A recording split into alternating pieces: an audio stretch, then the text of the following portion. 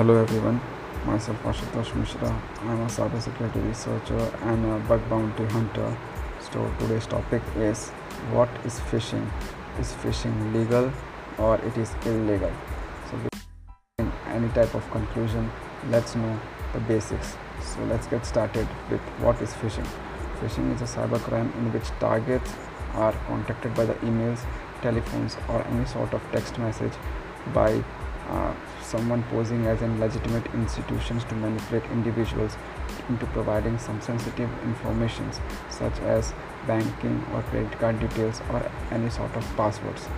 Phishing is basically a crime, but it is a very great skill if you use it for the right purpose.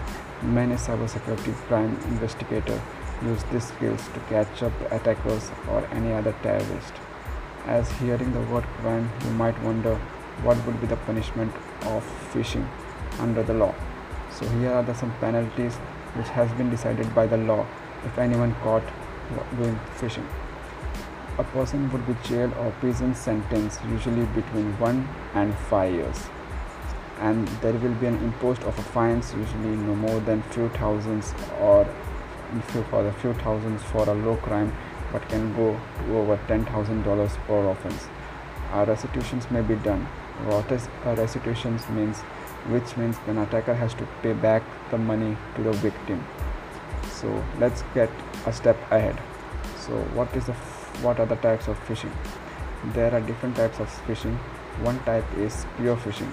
Spear phishing targets a specific group or type of individuals such as company system administrators. Next is whaling. Whaling is even more targeted by phishing as it goes after the whales, as the name suggests it, the really big fish. This targets the CEO, CFO, or any other big positions within an industries or a specific business. Next one is smishing. Smishing is an attack that uses text messaging or short message service to get your attention.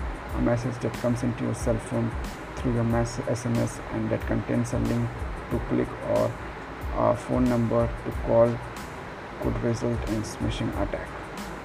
Next one is vishing. Vishing carries the same theme as all the other phishing attacks.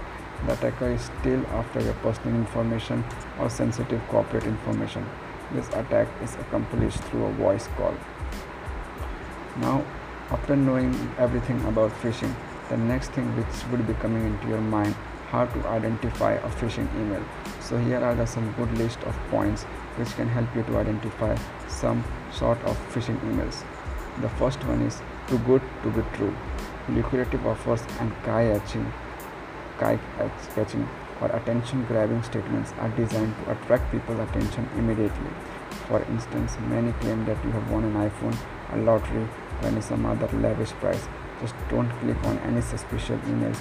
Just delete the mail or mark it as spam and report it. Sense of urgency. A favorite tactic among cyber criminals is to ask you to act fast because the super deals are only for a limited time. Some of them will ever tell you that you have only few minutes to respond. When you come across these kinds of emails, it's best just to ignore them. The third one is the hyperlinks. Always check the hyperlinks. A link may not be all it appears to be. Hovering over the link shows you the actual URL where you will be redirected and upon where you will be redirected upon clicking on it. It will be completely different, or it could be however a popular website with a misspelling, so look carefully. The fourth one is an attachment. If you see an attachment in an email you were not expecting or that does not make sense, don't open it. They often contain a payload like ransomwares and any other sort of viruses. Unusual senders. Whether it looks like it's from someone you don't know or someone you do know, if anything seems out of ordinary, unexpected, or out of a character, just suspicious in general, don't click it. I hope you got to know more about phishing. Thank you for listening.